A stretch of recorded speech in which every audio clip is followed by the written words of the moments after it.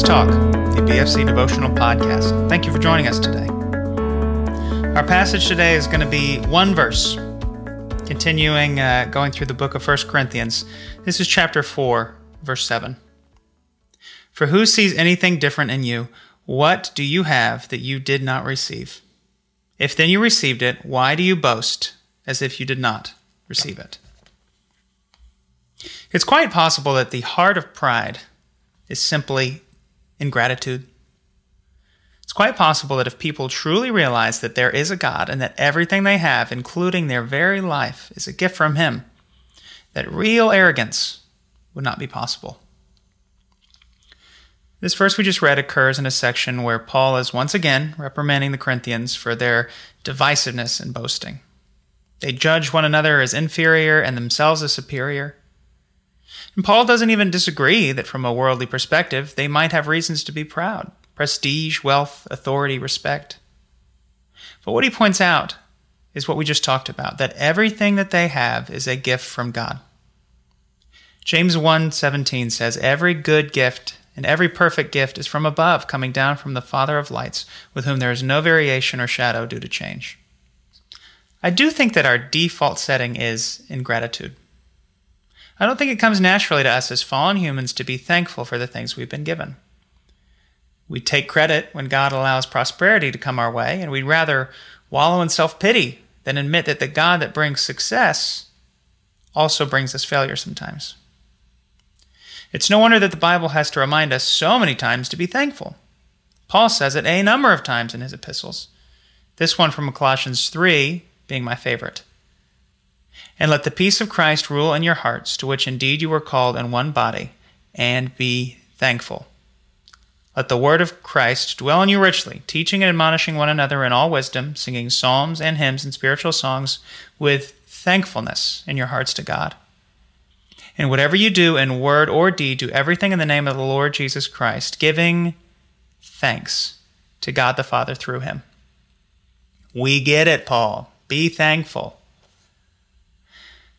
And as we talk about Paul writing, let's remember that God is speaking through his letters to us, through the Holy Spirit. So why does God need to repeat himself so many times? Well, as someone with a 4-year-old and a 2-year-old at home, I can tell you exactly why he repeats himself. Because we're not very good at listening. The newborn doesn't listen very well either, but it's not quite his fault yet. The point is that thankfulness is not a feeling that happens to us, it is a decision that we make. Otherwise, what would be the point of telling us to be thankful? At our last church, Josie and I, for a period of about a week or two, took part in a challenge to make a list of 5 different things every day that you were thankful for to God. It was putting thankfulness to practice, and it was very helpful. I do think that the more we practice it, that we practice gratitude, the more we would see that we could come up with 5 new things to be thankful for every 5 minutes. Like, how about microphones and laptops and editing software, a podcasting platform, and a phone to listen to this on?